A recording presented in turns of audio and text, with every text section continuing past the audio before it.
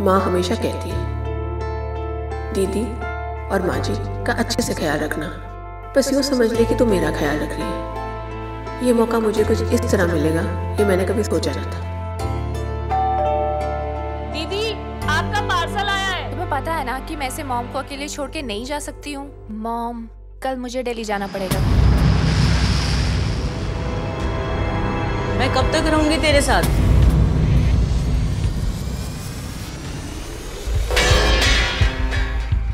माँ जी! हेलो दीदी, वो माँ जी जमीन पर गिर गई। तो जल्दी से डॉक्टर मेहता को फोन कर। डॉक्टर साहब, कौन सी दवा? फिर से बोलिए, कौन सी दवाई? भैया जल्दी चलो। उनकी माँ कैसी है? दीदी ठीक, मुझे कुछ समझ में नहीं आया डॉक्टर साहब। दीदी, हमें पढ़ना नहीं आता।